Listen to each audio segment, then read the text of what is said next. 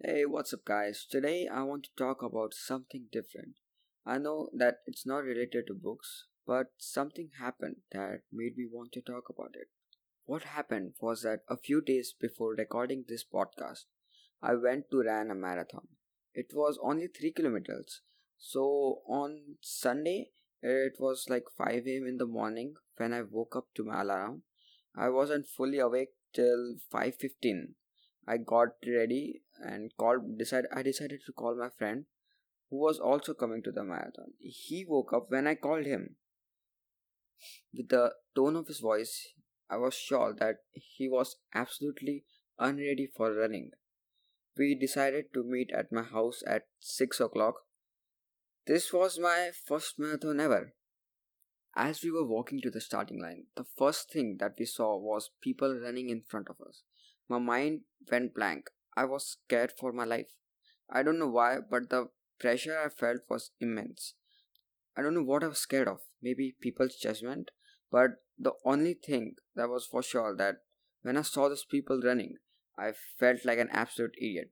My friend suggested that we should just go home, and I almost said yes, but second thoughts came to me and said, "Hey, if you ran away, you will look like a bigger fool than you already are."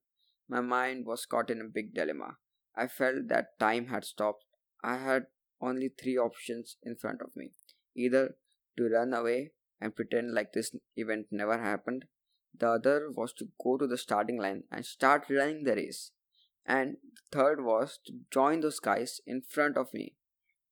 Those options seemed pretty legit, but to be frank, the third option wasn't even an option because at the turn there were some guys who were part of the organizing committee, police, and traffic police.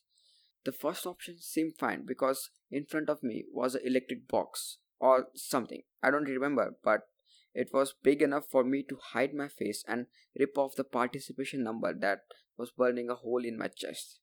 Running away felt like a viable option for one more reason. Everyone was wearing a jersey that clearly said, "I am here to run this marathon." You could very well argue the facts, but it was some serious shiz. There were dudes with prosthetic limbs.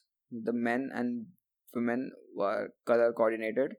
No kids anywhere. Basically, it was some serious business that I wasn't ready for. I was so scared of looking like an idiot that I decided to look like a bigger idiot and go to the starting line. I don't know what made me want to go there, but on the way to the starting line, people were running in the opposite direction. That very well fueled my anxiety. On reaching the starting line, I realized that I had never been a part of a crowd that was this big, nor did I had a clue where to go. I was so scared to ask anyone. It seemed super unfair. My friend didn't make the situation any better because he had less clue than me. We were like standing ducks at the starting line. Luckily, we called another guy who was also participating, and he said that our event was starting at 6:45. So that was like a blessing for us, and he was on his way. So we decided to wait until he arrived, but something happened. The announcer called our event and told everyone who was participating in the event to gather at the starting line. At that moment, we were in the spectators booth. I was like, "Is this our event?" Then my friend pointed out that two guys from our college who were also in the spectators booth were going to the starting line. It's funny how I didn't notice them because they were right in front of us. I guess that my brain was so trying to adapt the new environment but couldn't comprehend the massive amount of information that was being bestowed upon me during that time. We ran like cats behind mice, and soon I met people from our college. And as relaxing as it may sound, it was even cringier. Because I don't know what, because I didn't knew them very well, neither did them knew me. But I acted like as we were a band of friends who had tied since birth. Then I met some friends just before the race was about to start. That was a bit relaxing, but it wasn't anything that I needed. Before I knew I was running the race. The race wasn't a big deal. As I said, it was only 3 kilometers. But the aftermath of the morning really messed with my mind. The entire 3 kilometers I was thinking about everything that I did wrong. And it was then when I realized that I have social anxiety. Everything started to make sense. This is why I script my podcast. Because when recording, my mind becomes blank and I cannot speak properly. Even when I properly script my podcast, I feel that I'm not able to deliver my 100%.